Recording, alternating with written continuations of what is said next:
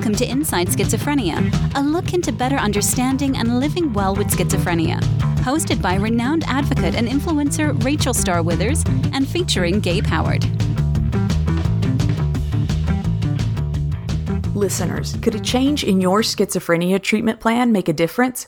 There are options out there you might not know about.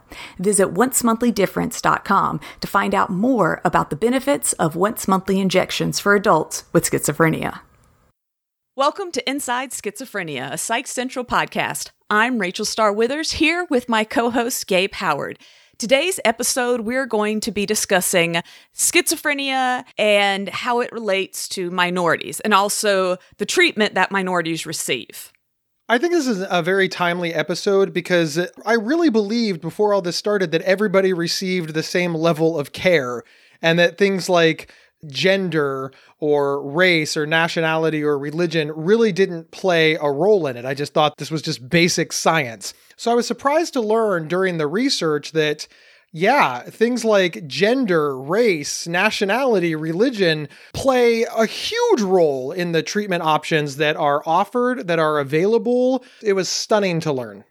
And I think with me, when we're looking at the idea of minorities, you always immediately think discrimination, but so much is things that might just be like these subtle biases that we don't even realize that we're doing, whether it's to other people or even to ourselves.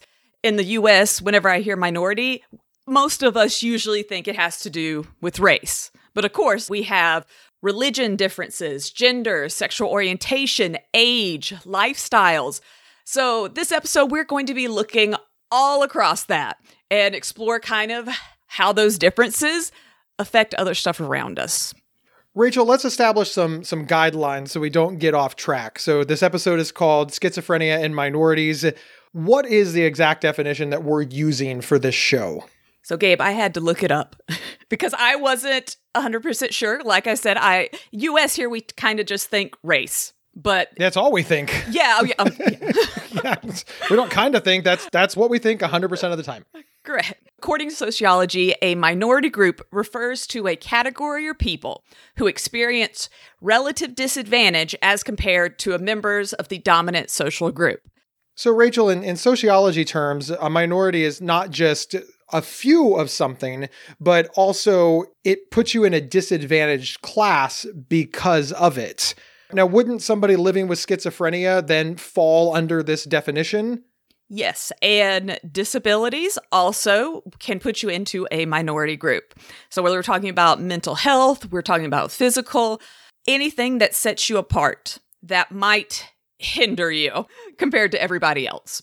And then even in the subset of people living with schizophrenia, there's a minority group of people inside the minority group. This is where it gets complicated. The general principle that we're trying to establish here is that, let's just call it out, white people with schizophrenia often have better access and get better care than African Americans with schizophrenia. It's the exact same illness, even in some cases, the exact same socioeconomic class, different outcomes based on race. Yes. And here in the US, that's very correct. But you also look that across different countries, different areas, that changes depending on what the dominant race may be. And the reason that we're pushing this so far into the ground is because it's not so easy to say that, oh, well, if you're a minority and you have schizophrenia, people don't care about you. It's just racism. It's not that simple. It's these cultural and societal biases that we're completely unaware of. And hopefully this show will shed some light on that because it really is unfair what is happening. And we'd like to think that in some small way, Inside Schizophrenia can help maybe educate people on that. Let's talk about what we found out, because we found out a lot of just straight up facts. This isn't Rachel and Gabe's opinion. We're going to hit you with some straight up internet knowledge. And you're also probably wondering, why does all of this matter? Okay. Rates of psychosis are more strongly influenced by ethnicity and socioeconomic status than any other mental health conditions. So not just schizophrenia, psychosis. which can, of course, extend into other mental disorders. I found that very interesting. If you were to ask me, Rachel, what do you think your ethnicity and, economically where you fall, what that would affect the most mental health, I would assume depression. That's what I would assume. Like, well, if you're poor, you're probably going to be more depressed. So the fact that it's tied to psychosis really is eye-opening. It's just not what I at least would expect. Now, we found an interesting study while we did this, because again, we just don't want our flapping gums, because let's be honest here, a couple of white people talking about minority mental health has its own challenges and issues. We just happen to be the hosts. Later on in the episode, we're going to talk to Karen, who bills herself as the Muslim hippie. She is a very cool mental health advocate, and she taught us all kinds of things, and that's coming up later in the episode. But back to the study, and it was done in the United Kingdom. I want to do a little aside here. The reason we're using a study from the United Kingdom is because in America, we're not actually doing a lot of studies on how these biases are impacting the minority community, and that's very telling in and of itself. It sort of appears from my perspective that we don't care. I did find some studies and I was like, yes, finally, okay. And then I went to read through them and the words were very dated. For instance, describing race. And I was like, oh, and I'd have to okay, I see this was done in the 60s. Yeah. And a lot has changed. But I immediately, once I realized that, I'd have to start checking the dates. And there are very few concrete studies, I would say, that have been done in the past few years, especially with minorities and schizophrenia. It was easier to find for mental health in general, but definitely the schizophrenia community, almost nothing. Rachel, I think it's important to remind our audience that there is no definitive test for schizophrenia. Schizophrenia is diagnosed observationally. A professional observes the patient and comes up with the diagnosis that way. And in the United States, Black people are 4 times more likely to be diagnosed with schizophrenia than white people, and Hispanic people more than 3 times. Now, that doesn't sound right to me. Again, I am not a researcher, but schizophrenia doesn't discriminate against race or gender or religion. So the fact that it's 4 times and 3 times more likely to be diagnosed shows me that there's a flaw in the way that we diagnose. What did you find? So in the UK, they found that rates for psychotic disorders, again, not just schizophrenia, but psychosis in general, were 5 times higher in the minority group of people of Black Caribbean heritage. Very, very specific, Black Caribbean. 5 times higher? That's a lot. And I feel that if I were one of those researchers, I'd be like, wow, there clearly is a genetic link, right? But there's actually no pattern found if you go to Caribbean countries that suggests this. So it's just found when the Caribbean Black people here in the UK are a minority. That's interesting, Gabe. It definitely makes you look at, kind of that nature versus nurture situation. Well, that's certainly one possibility, or it could be the trauma of living. There's so many tangents that we could go off on here. If we believed that there was no bias, that this is just the way that it was, then nature versus nurture could be an argument, like you said. But I don't think that's it. I don't think that there is any nurture that causes schizophrenia. And the research holds up that you're born with schizophrenia. So now we're talking about diagnosis prevalency rates, not actual schizophrenia prevalency rates. And I think the disturbing thing is that there's a debate. Anybody listening to this should have grave concerns if they're a member of the minority class. Are you feeling that you're getting the best care when there's all of this debate on how it's diagnosed? It would be disturbing to me if I were an African American living with schizophrenia and I find out that it's diagnosed 4 times more than in my white counterparts, because I'm thinking that's a lot of margin for error. Am I taking medications that I don't need? Am I receiving treatments that I don't need? Was I misdiagnosed? Now, Rachel, please, I imagine that it is very difficult living with schizophrenia. And I imagine that it would be even worse if there was a doubt, if there was an asterisk, if you were wondering to yourself, am I actually schizophrenic or am I a victim of a flawed system? I know that you're a white woman, but what are your thoughts on that? That can be really scary. It takes so long to get a diagnosis and you kind of start to doubt yourself. It isn't just America or the UK. They've done international studies, and immigrant communities usually are assigned psychotic disorders way more frequently than the natives of that country who have the racial majority. This is like, okay, well, in America, it's because they're dealing with this. No, it's across the world that if you're different, they're more willing to label you with a psychotic disorder.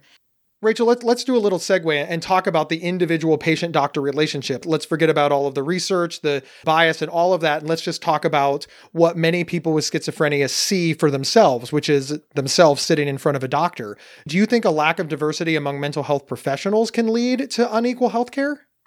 Absolutely. For the most part, Gabe, I think me and you are very privileged. Most of the doctors I've been to have been white. So all of the psychiatrists specifically have been white males. I've never walked in and thought, oh, I've never felt out of my element or like worried. That's just, it hasn't entered my mind. I've never looked at the person and thought, oh, they don't understand me. And that's kind of interesting. And I was playing in my head being like, let's say that I'd never went to a white doctor. Like, let's say they were always a different race than me. Would I second guess them?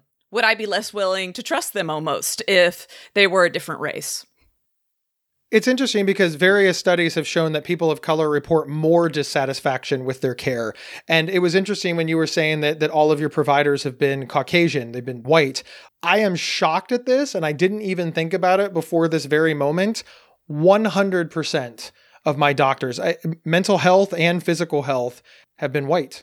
And I don't know how that has impacted my care. I don't know how that has impacted my comfort level because they've always been white 100% of the time.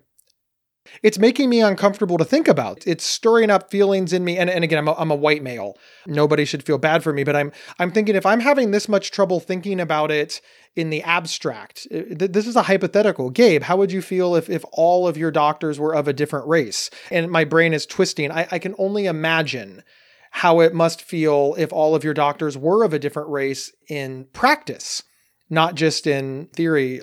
But that then makes me ask, do you think that these are terrible psychiatrists that just were intentionally providing bad care? By we, I mean the global we, bad care to members of minority class. Is this deliberate? Are we filled with racism and hate? Like, it's got to be deeper than that. I don't want to believe that the entire medical community is just filled with this, I don't know. Obviously that makes me uncomfortable too. I don't want to believe that these are bad people because it does mean that Gabe and Rachel are getting care from bad people too. Of course, outright discrimination, that absolutely exists. But a lot of times it's not that outright, it's just a more subtleness. And when you look at someone, you right away, you make all these kind of assumptions about them. I'm always, of course, fascinated by people that say, well, I don't see differences. I only see a fellow person in front of me. And I always think, well, if I went missing, what would you say? Would you say, oh, I'm looking for a tall, white redhead? Well, but that means you noticed that I was tall, you noticed that I was white, and you noticed that I had red hair. I mean, you certainly know how to identify me in a crowd. Like when you see me over there, you aren't looking into a group of 100 people and you're like, well, I have no idea who is who. I don't see anything. It's just disingenuous to say that we don't notice these things. And I'm wondering if all of this leads to creating criteria for diagnoses that, while beneficial to the majority, are not beneficial to the minority. Rutgers found that African Americans with severe depression are actually more likely to be misdiagnosed with schizophrenia. So you have two people who are coming in to the doctor saying the exact same thing. I'm having, let's say, visual hallucinations. I'm having audio hallucinations, these different delusions, and they're quicker to say the African American person is a schizophrenic. And you can see how devastating that could be. Getting the incorrect diagnosis means that you're getting the incorrect care. It means that you are not presented with options that are most beneficial to you. So therefore, you don't have the opportunity to lead your best life. This is terrible. It's terrible to consider. And speaking as a man who lives with bipolar disorder, I can only imagine that if in addition to managing bipolar disorder, which is devastatingly awful, I also had to wonder if I actually had bipolar disorder. Have you ever doubted your schizophrenia diagnosis, Rachel? I haven't doubted it in the past, let's say 10 years. In the very beginning, when I was first getting diagnosed in my early 20s, yes. Mainly because the doctors kept giving me different diagnoses. So I was kind of, well, wait, which one of you should I believe? One saying one thing, one saying another. However, I never once thought it had to do anything with me. The psychologist was saying one thing, the psychiatrist was saying something else. I never said, oh, it's probably because I'm a woman. That's why this one thinks that. Oh, it might be because I'm white. That never occurred to me. I really just thought, they're different types of doctors. That's why they maybe have different opinions. Never occurred to me that I in any way influenced that. I was putting a lot of trust just in the doctors. And that goes back to what we were saying earlier. That could very well be a privilege that I have, that it wouldn't occur to me that I can't trust this person. I think it's an incredible privilege that you and I have. It's wonderful not to have to wonder because it just takes something off the table. There is a lot to manage with a severe and persistent mental illness. Schizophrenia is a scary illness, and also having to wonder if you are getting the best care based on the available research, based on your race or religion, socioeconomic status, etc.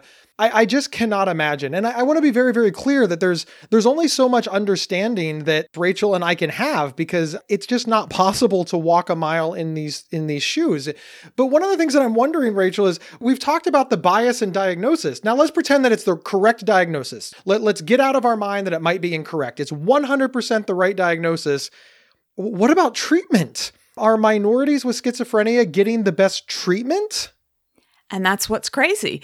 We go back to if we have two people walk in, same symptoms, walking into the same doctor, they found that all race minorities, okay, so not just a specific race, all of them are less likely to be offered cognitive behavioral therapy than a white person. It's almost like they're more willing, like, okay, like you have a lot of different options here. And then with minorities, let's not give them as many options. And I don't think it's always, an outright discriminatory thing, but yeah, across the board, they've found that out. They've noticed that Black patients are far less likely to be offered family therapy. I can see that definitely being a bias. Thinking the family's less stronger in African Americans, the family's less stronger in Hispanics. I easily see that being a bias with different doctors. And that, of course, is one, it's just outright offensive. But let's move that aside for a moment. I know that I would not be living as well as I am now if I didn't have strong family support. And Rachel, your mom was on an episode of Inside Schizophrenia and talked about how much you two partner and work together to help you lead the best life possible. There's a tremendous amount of research that people living with schizophrenia do better if they have a strong support system. And listen, I always take this opportunity to point out that everybody does better. You don't have to have a mental illness. No one is an island. So now this is being taken away from somebody based solely on the color of their skin. That to me is a tremendous loss. Yes. And with Asian people, as far as being a minority, they are actually less likely to receive copies of care plans. Isn't that random? They're less likely at the end of it to be given, okay, here is what we talked about today. This is our plan going forward. That's worrisome because when I'm in the doctor, I have to take notes because of the minute I walk out, I don't remember anything. So if me and that doctor are coming up with a care plan and then they don't even let me walk away with it, that's odd to me. I've never had that situation. That would never occur to me that the doctors wouldn't be wanting me to do this plan. Rachel, along those same lines, what about the role of medication? Is that at least the same for everybody in the treatment of schizophrenia? No. Minorities have been found that they are prescribed typical antipsychotics over atypical antipsychotics. So the typical ones tend to be the older ones, okay? The kinds we've been using since the 40s. And if you've ever taken those type, like I have, the side effects are intense. They just are so much worse than the newer drugs. whenever you talk about movement disorders that unfortunately are a side effect of many antipsychotics, the majority come from typical antipsychotics. So if you have tremors, shaking that's been brought on as a side effect, it's going to be more of those older ones. So here we have minorities. They're less likely to be offered therapy. They are less likely to be given a set plan, and they're more likely to be given medication without that support system that can be very hard to deal with. I'm really just speechless because, I became a mental health advocate because I believed that people weren't getting access to the care that they needed. And listen, this was largely from my own experience seeing mostly middle-class white people. I thought that middle-class white people weren't getting the right care. And I still stand by that. And you're saying that there is worse care based on gender, religion, the color of your skin. That's just altogether frightening. In general, from what I'm seeing, from my perspective, from my eyes, from my vantage point, which I understand is only mine, I think that we need to do way, way better. And everything that we're reading shows that it's worse based on nothing more than who you are, where you were born, or the color of your skin. And it's a lot to take in, Rachel. It's a lot to take in. And we'll be right back after this message from our sponsor. It can sometimes feel like another schizophrenia episode is just around the corner. In fact, a study found that patients had an average of 9 episodes in less than 6 years. However, there's a treatment plan option that can help delay another episode, a once-monthly injection for adults with schizophrenia. If delaying another episode sounds like it could make a difference for you or your loved one, learn more about treating schizophrenia with once-monthly injections at oncemonthly.difference.com. That's oncemonthly.difference.com. And we're back to talking about schizophrenia in minorities. Rachel, I think this is a good spot to introduce our guest, Sakina, the Muslim hippie, Karen Michelle. Clearly, we can only understand and process the world from our own vantage point with our own eyes. The same with Sakina. She is an incredible mental health advocate. She has done so much, and I'm so glad we had the opportunity to speak with her. So go ahead and roll the interview. So we're here talking with our guest for this episode, Sakina. She's also known as the Muslim hippie. Yes. So tell us a little bit about your background. So I grew up in the DC area. That actually is why I call myself the Muslim hippie. When I started with my journey in mental health / mental illness, one of the first hospitals that I went to was in Tacoma Park. And Tacoma Park has a really eclectic history to it. And I like it because when I was growing up, I was really attached to some schools in that area. And I kind of felt like since I got better or started getting better there, I wanted to remind myself of what I liked about that part of DC. And I like being a hippie. So I just called myself the Muslim hippie. And it just stuck. And then people were like, oh, that's cool. What do you mean by that? I know that people have a negative association with the name Karen, but my dad named me Karen. So that's kind of why I also stick to my given name, because he really wanted me to have that name and he liked the meaning of it, which is pure. So I go by Sakina because that's my Muslim name, but I stick with Karen too. So that's me in a nutshell. And you are a mental health advocate, crisis counselor, speaker, and a mentor. Yes. Can you tell us a little bit about your mental health journey? I did not intend to be a mental health advocate at all. I just dealt with mental health in one way or another since high school. And I kind of stumbled into all of this. And then when I started talking about my journey, I started blogging just because I liked writing. And a few of my friends from elementary school, they read my stuff and they're like, oh, you're a really good writer. And a friend of mine, she's a professional writer. She encouraged me to talk about what I was going through. And initially what I noticed was depression. So I started talking about my depression issues. And then when I got online, which was mostly Twitter, I developed a following. And then it was kind of like I was healing and writing and like learning how to blog and do all of that stuff all at the same time. So then I learned about advocacy work. So I used my journey online to kind of teach people about mental health. And as I was learning and healing, I decided, okay, why don't I do this full time? So then I started going to classes and things like that. And then I told people, okay, this is what I'm doing intentionally. So let's learn about mental health together. And then once I started going to the doctor and stuff, I actually told people, well, I didn't know things like, and maybe you don't know either. And so that's kind of how I got started. And there are so many mistakes that I made or that other people made. And rather than use my blogs to just say, this didn't work and it hurt me, I used it to teach people about what I thought they should know about mental health. Our episode today is about minorities, and we're discussing that what a minority is, of course, changes depending on where you're at. And it can be, a lot of different factors. A big one, though, however, usually is race. Can you tell us what race you are? Do you feel comfortable talking about that? I'm actually African American. My dad is Black. My mom is Black. They're both American. My dad is from DC and my mom is from Georgia. The funny thing is people don't know where I'm from because I cover with this scarf, this hijab, because I'm Muslim. So when they see me, they assume actually because or I look racially ambiguous, they will assume that I am other, like Somali or Ethiopian or, something. And my dad, they usually think he's Egyptian or Moroccan. So it's hard for me when I identify, I get stuck because when I was working in a hospital, I was a CNA for a while, and they would say things like, oh, you don't have an accent. And it was hard for me to understand what they meant by that because I didn't know if they meant I don't have a DC accent or I don't have a Maryland accent or if they meant I don't have an American accent. I didn't know what they meant. And then I realized they meant that I don't have an accent for someone who they thought was Ethiopian or whatever. So I'm actually African American. Should have said, well, my mother's from Georgia, not me. Yeah, yeah. And what's funny is Well, funny enough, where I was working was in Northeast DC, and I ended up saying things like, no, but my dad's from, and then I would say the street where he was from.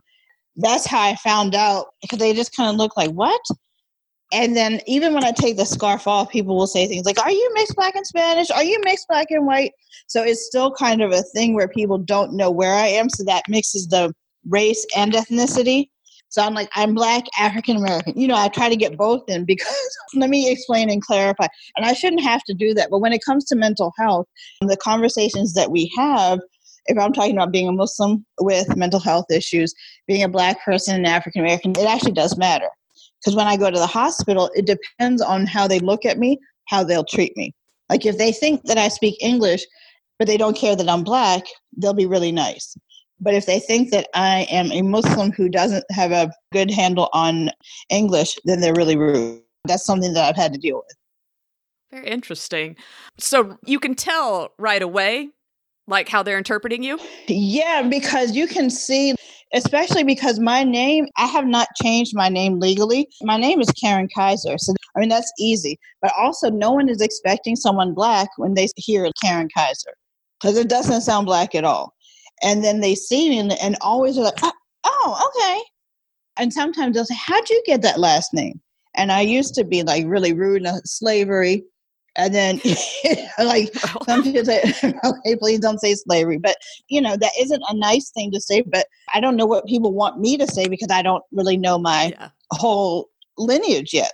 Mm-hmm. And they're implying something else also. Well, exactly. And the thing is, so when I go to the hospital, or to the doctor, it depends on if the doctor is Black or African American. It depends on their background and how educated they are, and if they have a prejudice, how they're going to treat me. So what I've noticed is sometimes I prefer to use my name, Karen Kaiser, because I don't want to deal with, oh, where are you from? And I had doctors that I grew up with. They knew me, but then when I put my scarf on, they didn't recognize me, and they were really mean to me. And then they were like, wait a minute, we recognize this name. We just didn't. And they did we didn't notice that. And so I'm thinking, oh, so you're saying that you're going to be prejudiced against this until you know who I am. Sometimes you can see it right away. And sometimes they won't say anything, but it's in how they will. And one time I went to the hospital and I was really very sick. I almost died. And I asked someone for Sprite, and she on purpose brought me back apple juice, because she thought that I wouldn't understand the difference. And there was a Black guy there who was also attending to my care. And he said, you heard her ask for such and such. Why did you do that? So it'll be little things like that. Now, I don't know how to tell the person you're doing this because you think that I'm from someplace else. And by that time, it won't matter if I take my scarf off. And then when I go to inpatient, it's the same thing. So I can hear things that people will say, and they're thinking I don't hear them because I have the scarf on. Yeah. So actually, when I was in Dallas, had been able to explain it to them because I was in the hospital and they were doing things like making me take my scarf off. They would say that I can't wear a scarf in the room because I'm going to harm myself with a scarf. And then I'm like, but there's a bed sheet in there. So there are things that like they will have cultural hangups that they don't realize, and I don't know how to explain it to them easily. So that's one thing that I'd like to work on with my advocacy is being able to clearly share with people how I can see their prejudices. And I'm not that eloquent sometimes in my speech because if I'm unwell, if I'm in psychosis, I don't have time to educate you. Right. One time I was at a hospital and they said, well, there's our patient line. You can tell us what we're doing wrong. And I shouldn't have to do that when I'm not feeling well. So it's something that I want to work on when I'm like now, when I'm passionate but not feeling hurt or upset. Because I think that in the long run, it helps people to see how they can better help someone like me. As far, we're talking about on the small scale of things, right away, people seeing you. What about the larger scale as far as like diagnoses? How do you feel race or religion might have played a difference? Well, so what I have noticed, this is just a small bit of research that I've done. What I noticed and what I've heard is that African Americans, so we tend to be more easily diagnosed with bipolar and schizophrenia, and definitely more psychotic disorders, whether that's it or not. So let's say that you see me in a trauma setting, so you might just put a label of bipolar or schizophrenia, and that might not be what it is. It's easier because you just assume all of us. If I'm loud and I'm yelling and I'm assuming things, that is what the data supports. That it's easier to put us with that label. Just how they would say, like with young Black boys, they'll get the label of ADHD. When it comes to psychotic disorders, Black people will get the label of a psychotic disorder and without getting much research. A lot of diagnoses are missed because we just get one thing slapped on us and then nothing else is looked into. And I think that is really so sad because we could get help. And also there is a rush to over-medicate. Even if it is a psychotic disorder, I might be on a really high dosage of something when I could be on a lower dose, just because it's almost like criminalization of symptoms, whereas someone else may just do with a lower dose because they're not looking at her as a criminal. So that's on a larger scale where it just is. With African Americans, it's more of just you have that psychotic label, and then we're just going to medicate, almost like a prison type thing within the medication. Just asking, because this is obviously in the news a lot, and it is a major issue and problem, is African American people specifically, but people of color being, I don't want to say harassed, but unfortunately, harassed in a lot of like legal situations. Kind of police tend to jump where they'll stand and like might talk to a white person who's like waving a gun for hours and talk them down. Yes, and tend to see a Black person doing something like lighting a cigarette, thinking it's a gun and overreacting. Mental health wise, how does that make you feel? You know, you've talked about being inpatient some.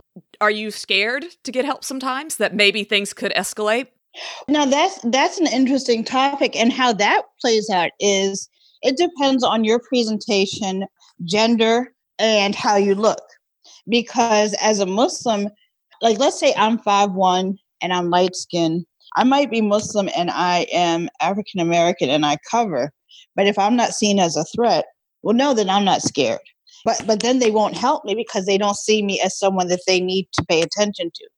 So they're not interested in getting me the help that I need. And since I'm not a criminal, they don't want to pay me any attention. So let's say that someone calls the police because I'm exhibiting psychotic symptoms. They usually will say, okay, she's African American, she's dangerous. But then if they come out and I'm not dangerous, then they just walk away. So they don't get me any help. Do you see what I mean? So it's that criminalization of African Americans with any type of psychiatric symptom is automatically, we have to harm this person. And if they aren't a danger to us, then we're not going to help them. In order for me to get inpatient help, I have to take myself. Because when it comes to someone calling for me, nobody wants to deal with me. Because it's almost like they're like, okay, they're there. You know, we're not dealing with you. Now, if it were my son, who is a darker skinned male, who's bigger, I'd be afraid for him. Because the minute they see him, they're thinking, is he a threat? Okay, we'll shoot him. So we talk about the privilege of being light skinned, if you have pretty privilege, that kind of thing, because certain people, they're not looking for you, so they're not going to do anything. Now, as you just mentioned, you're also a mother of teenagers. Yeah. 2 teenagers and a 20-year-old. What do you tell them? Do you warn your kids as far about, hey, when you go to the doctor, you might want to be careful about this? Do you ever worry? I do, but I'm careful how I warn them because I don't want to put in them this idea, this inferiority complex, like, okay, make sure you do this so you don't get hurt. Because then that raises someone with this idea that it's okay for me to victim blame them. At the same time, I don't give them the idea that they can do whatever they want. It's this tightrope, this walk that I have to do that, okay, and when it comes to psychiatric symptoms, if you need help, you have to know how to reach out. And then it's a difficult thing, but I want them to know how to talk to me. I just have to let them know how to advocate for themselves. And I think that's the best way to do it. But I do let them know they can look at my social media pages if they need to understand mental health and if they need to ask for help. I really try not to let fear enter into it because I want young people to look at the adults in their lives to know how to get help. And that's kind of the way that I'm steering my advocacy work. Earlier in the episode, me and Gabe, we discussed that we're both white, and I have never been in a situation where I did not feel comfortable due to my race as far as like a medical setting. I've never thought when the doctor came in, they're going to treat me differently. Right. I've never worried about that. The nurse practitioners and other ones have been more diverse, but like the psychiatrists that I've seen, the vast of the doctors have all been white males, with the exception of 2. And I've seen a lot, so that exception is under 5%. Right. You know, at the end of the day, I can't understand. What would you tell other people like me and Gabe? Well, what I would say is that, see, someone like me has also had a bit of a privileged experience when it comes to clinicians. So I had to have that explained to me. And I didn't know that because I grew up in the DMV area, which is the DC, Maryland, Virginia area. I have had, I'd say about 98% really good experiences because those doctors are so well, not just so well educated. These are like the specialists of the specialists. So all of the really good hospitals, they're such good hospitals, and I'm not in a rural area. So if I had bad experiences, I can name them on one hand. And even if my friends had bad experiences, we are the anomaly. What I would say is for African Americans, each person's experience is going to be different, and then it's going to depend on their life circumstance. Unfortunately, it depends on appearance. It depends on how well educated they are about their situation, and it also depends on money. For me, every single time I went to get diagnosed, it all lined up to what I have today, which is so rare. I've never had a different diagnosis. With all the times that I've been to different hospitals, that's unusual. You know how usually people say, no, well, first they thought this, and they never thought something different. And they had no reason to say that. So I think I had one doctor who did something that was so unusual that it was racially based. And it was abusive, but I can be mad at that one doctor. It might have been as bad as I should have sued the hospital. But again, I would say that as a patient who's African American, like I can't even speak for all African American patients, you know, with mental illness, because my situation would be different too because of being Muslim. After 9/11, the difference is a lot of Muslims have trouble with trusting mental health professionals because some people are afraid of things like surveillance or afraid of stigma. And I never thought of that because my mom raised me to be so open with going to the doctor that I didn't think about it until people had to tell me, like, you're so clueless. And so that's, again, a privilege that I didn't have bad experiences. What I would tell to you guys is Gabe was probably the first advocate who came to me and said, okay, I don't know about what you do and your experience, so how do I learn? I'm going to be honest, that's unusual to me. You guys have been so open with me, and that was really helpful. If I talk about race and I talk about ignorance, it's because some people, they just never were open. And what I like about when I met advocates like you is that you asked me to tell you about my experience. So that helps me to see how I can teach you. So I think that if each person shares their experience with one another, then we all can learn. No, I like that. What the world needs more of is people willing to learn. Yeah, I think so. As you know, with mental health, depression and suicide comes up a lot. A few years ago, I'd given a response where I was talking about as far as suicide. Pretty much my rule is if your friend or loved one or whoever is talking about suicide, don't treat it as a joke. If you think they're going to hurt themselves or others, you need to call the police. And I had a lot of backlash because a lot of people said, because you're white, you think that means they're going to get help. And yeah, unfortunately, a lot of times, if the person isn't white, they're not going to get help. It's going to be a very different response. And I know there is no correct answer. There is no, well, this is what... Right. What advice, though, would you give me as far as dealing with those situations? What I would say is a lot of areas now are starting to adopt warm lines and I won't say a crisis text line, but there's a difference between the 911 number and a crisis line. Things like in my area, they have either 211 or 311, which is the county services. And if you call them, which is a non-emergency number, they should have a mobile crisis. Now, the problem with mobile crisis is sometimes they will send the police. So unfortunately, in that sense, there's nothing you can do. But I think by state, I think people are having these numbers for mobile crisis, or you can ask for an ambulance. When you call the cops, you can say maybe it's not an emergency. Or when you call crisis text line, because I also take crisis text line calls, what we can do on crisis text line is you can call on behalf of someone else and say, I think this person might need help, and they can call someone for them. It doesn't have to be the police. So one of the things I want people to think about is if it is a person of color, African American, or somebody else, find somebody different to call besides the police. And if you're not sure who, then you can look it up. Because for whatever reason, there's just such a stigma against us when it comes to law enforcement, or they don't know how to de-escalate. I've seen and retweeted videos of white Americans. They can walk at the police with all kinds of machetes and everything, and the police will just stand there like, well, it's okay. And then me, I can have nothing. And I'm complying, I'm on the ground, and they'll shoot us. And I don't know why that is. And rather than figure that out, I would try to help by just call a different number. But I think until you get African Americans to deal positively with law enforcement and share our experiences and teach, I don't think that it will change that we're getting hurt. And something you said earlier, so Gabe's a pretty big guy. You've met him in real life. He's like 6'something, huge, towering guy. And let's say there's a situation and I feel that, he needs help. I wouldn't think twice about calling the police. It would never occur to me that they'll make it worse. And he's huge. Okay. So you should think that, hey, if anyone, I would be worried that they might shoot him because he's such a big dude, but that never enters my mind. Right. But that's almost like that privilege that people don't realize. I wouldn't have thought about race having any effect. Right. Yeah.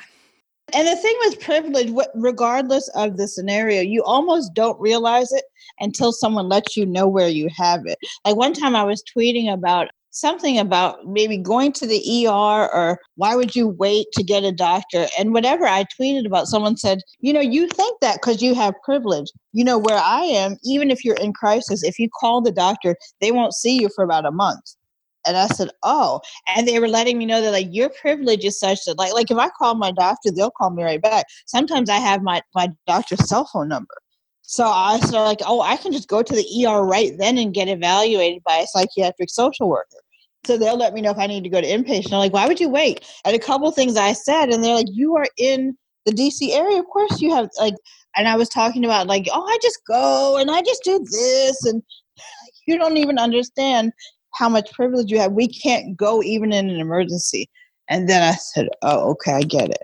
And I think we all have privilege, even if you don't realize it. So sometimes someone has to tell you, oh, you didn't realize that was easy for you. That's why you think that. So it's the same type of thing. And I think even for me, the way that my stature is if you see cops, most of them, it's obvious they are bigger than me and they have more they have authority over me. But when someone called for me, there were 6 of them. 6 of them came out. And I'm just sitting there. And they kept saying well, your friend said that you were suicidal. And I said, I'm not. I just sassed them out of it. I'm like, okay, you can leave. But her son, they talked to him in such a way. It was obvious they wanted to harm him, and they're making fun of him and like, have you taken your medicine? And they weren't really trying to de-escalate the situation. They didn't do any of that to me. So the way that they treat people like us is so different. And they weren't interested in getting him out. They were just trying to like let her know that she had messed up by not giving him his meds. So that's the kind of thing where if you don't see that happen, you won't really know that's how they deal with it. There were actually only 3 of them, and there were 6 for me. There's no need to like, they're trying to like strong arm us and let us know, like none of that makes any sense. And that goes whether you're in a city or rural area, like how many, obviously you always hear there's not everyone's bad, which is correct. But when you look at like the responses, yeah, if you're in an area that the police has more of a budget, they'll probably send more and it could probably escalate quicker than if you're from where I'm from and I don't know, like 5 cops for like half of South Carolina. The idea that a whole bunch coming up wouldn't happen. It'd be like, well, where are you going to find them? But yeah, you just think like things change. See, I didn't even think of that. Yeah, because for me, I'm like, why are there 6 cops in a room and like they're all like just trying to stand in front of a window that if I fell out, I'm not even gonna die. And they're like, I'm like, what are you even doing? It was really, really odd. And then I kept telling like, why are you in front of the window? We don't want you to jump out of this window. Like, yes, now that makes sense. Okay. Yeah, they probably had enough of a budget and then finally like, all right, let's just go. We're wasting our time. I told you that. Like, yeah, so. So we've hit on a lot of different things, and I've loved talking with you. What overall advice do you have for people whenever they're in a minority situation dealing with mental health, whether it's a crisis or just worried about getting general help? Okay, I'll say 2 things. If you are a minority and you are concerned about your mental health, don't be afraid to ask. What you don't know, that is what can hurt you. And it is not a shame on you to say, hey, I'm dealing with this issue. And you won't know what it is that's wrong with you unless you ask a professional. Like, you cannot assume it's not everything isn't depression. Everything isn't anxiety. You need to know and you deserve to feel well. And I had a friend, he always told me that. So you should check into it. You should reach out. But especially if you are Black, African American, you need to take care of yourself because you have to be strong in today's society. But if you're dealing with someone who's Black or African American, same thing. Don't assume that they know what's going on with them, and don't look at them and think, oh, that person's angry all the time, or that person is what they may be dealing with trauma and they don't know how to get help. So if you say something, let's say online, you say, oh, reach out or take care of your mental health. They won't know how to do that unless they've been taught. So don't assume that like one size fits all, or if you're an advocate or even a doctor, that they'll know how to do that. And then you might be thinking, well, I said it. They won't know. And so for us, you really almost are going to have to go into those communities and teach people and just be kind of patient because some people have such a stigma. Like in Black communities, we have such a stigma. And you may need someone who looks like them or who they will take that information from. So it's okay if people kind of push back. They're not pushing back against you. They're just a little bit scared sometimes. Just like no assumptions. No assumptions. And how can our audience learn more about you? The best way to learn about me, I would say, is through my social media. Twitter and Facebook is where I'm most active. My Twitter handle is The Muslim Hippie. You can find me on Facebook /Sakina.Karen. And both of those have all information. Any other projects that I'm working on, you'll find those. I'm working on the second book about Muslims dealing with substance use and how being in a marginalized community, if you don't take care of your substance use disorder, you can die quicker. But it's going to be positive, and it's a story of hope because I'm always looking forward. But Twitter and Facebook is where you can find me. Thank you so much for coming on here and teaching us and our audience. And I kind of hope we'll all just continue to learn from each other. Thank you for having me. Thank you so much. Love speaking with you today. Rachel, that was incredible. I'm so glad that we have the opportunity to interview people on this podcast. Not just Sakina, but all of our guests have just been so incredible. What'd you think? I learned so much from her, especially when we talk about like religious wear. For the most part, when I walk into a doctor's office, they're not going to know what religion I am. It's pretty hard to judge me off that. Whereas they know right away with her, and you make assumptions off that, whether you mean to or not. One of the major takeaways that I learned from Sakina was it's not intentional. I think this is just such an important point to bring up. This debate is always tabled with, you are a malicious racist or you're perfectly fine. There's like willful racism or nothing to improve upon. And the reality is it's so much more complex than that. I'm not saying that there's not willful racists. There absolutely are. I don't think Sakina is denying that either.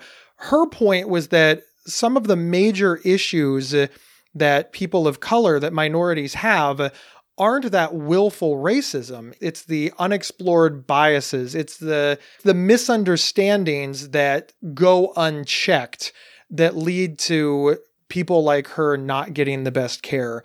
That was a real aha moment for me, because it would just be so much cleaner if it was, oh, you're a racist and you're evil. Oh, you're not a racist and you're wonderful. Like that would be so much easier, but it's not that way. So I'm really glad that she pointed that out, and I can see where that would be very impactful on her care. And sometimes you don't have access, where you're living at. So how I dress, let's say I walk in and the doctor, I'll go, a week without showering because I'm so depressed and I'm like mentally out of it. So imagine if I show up to a very first doctor's appointment and they're thinking, oh, wow, this girl looks rough. They make these assumptions that, oh, she probably has no support care system. Oh, wow, we need to, up her meds right away. People look at you and they make assumptions based on the way you dress. There's so many things that can affect our healthcare. And it's scary, Gabe. I'm not going to lie, it's scary, especially for people with schizophrenia. And there is no, okay, well, here's the answer, guys. There isn't. We have no answer for how do you deal with subtle biases, because unfortunately, every single thing is going to be different. And so much of it, people don't even realize they're doing. Our listeners probably aren't aware of this, but Rachel is a stunt woman and she's also a model, and quite accomplished at both. And I am lucky to have Rachel as a friend. And I bought a new wardrobe recently that Rachel helped me with. So one, I just wanted to publicly thank you because now I look stellar. True. But people are like, Gabe, you're really stepping up your game. And I said, yeah, I have a friend who's a model, Rachel. And she gave me all kinds of hints and tips because this is her experience. And that's like, oh, that's awesome. I wish I had a model friend. And the reason I'm telling this story is because recently one of my friends realized that my schizophrenic friend, Rachel, and my model friend, Rachel, were the same person. It never occurred to her that my model friend Rachel could live with schizophrenia. She very much considered them separate. Now, my friend is a very good person. She's a very nice person. She doesn't have a mean bone in her body. This was not malicious, but she was unable to connect the two. And she was quite surprised when she found out. That, in my mind, is an excellent example of just an internal bias that you miss. And obviously the stakes aren't very high on that. Healthcare is a matter of life and death. And that's why we got to do better. Absolutely. This episode is a very hard one for me to kind of wrap up. I'm very upbeat. You've noticed that, I'm sure, throughout the episode. So I always want to leave on an upbeat note. And this is hard because, as we've said multiple times, me and Gabe, in a lot of ways, are very privileged, and we've never been outright discriminated against. We've never kind of been held back from healthcare due to being a minority. And I don't want to give upbeat words for something that I know nothing about. During this episode, we've talked about all different stats and acknowledged that so much goes into the way people perceive us and we perceive other people, how we subconsciously even connect to people, how you're like, oh, hey, this person's like me, and the opposite there. And that's across the board. That's something that's scary to me, that there are people out there and they almost never feel like they connect with a doctor. And I wish I could be like, oh, well, just go find another one. As Sakina pointed out, especially when you're not in a city, there may only be one doctor. Depending on your financial status, you might not be able to go to anybody else. You might have to stick with a free clinic or something like that. So there are no good answers that blanket everything. We all have blind spots. Some of them are self-imposed. Others are put on us. I think we all just kind of have to realize that we have these blind spots and try to do better. Rachel, I could not agree more. Thank you so much for listening to this episode of Inside Schizophrenia, a Psych Central podcast. Please like, share, subscribe, send it to all of your friends, any of your friends who are dealing with schizophrenia, caretakers, your medical friends, or just some really cool people you know. See y'all next time. Inside Schizophrenia is presented by PsychCentral.com, America's largest and longest operating independent mental health website. Your host, Rachel Starr Withers, can be found online at rachelstarlive.com. Co-host Gabe Howard can be found online at gabehoward.com. For questions or to provide feedback, please email talkback@psychcentral.com. The official website for Inside Schizophrenia is psychcentral.com/is. Thank you for listening, and please share widely.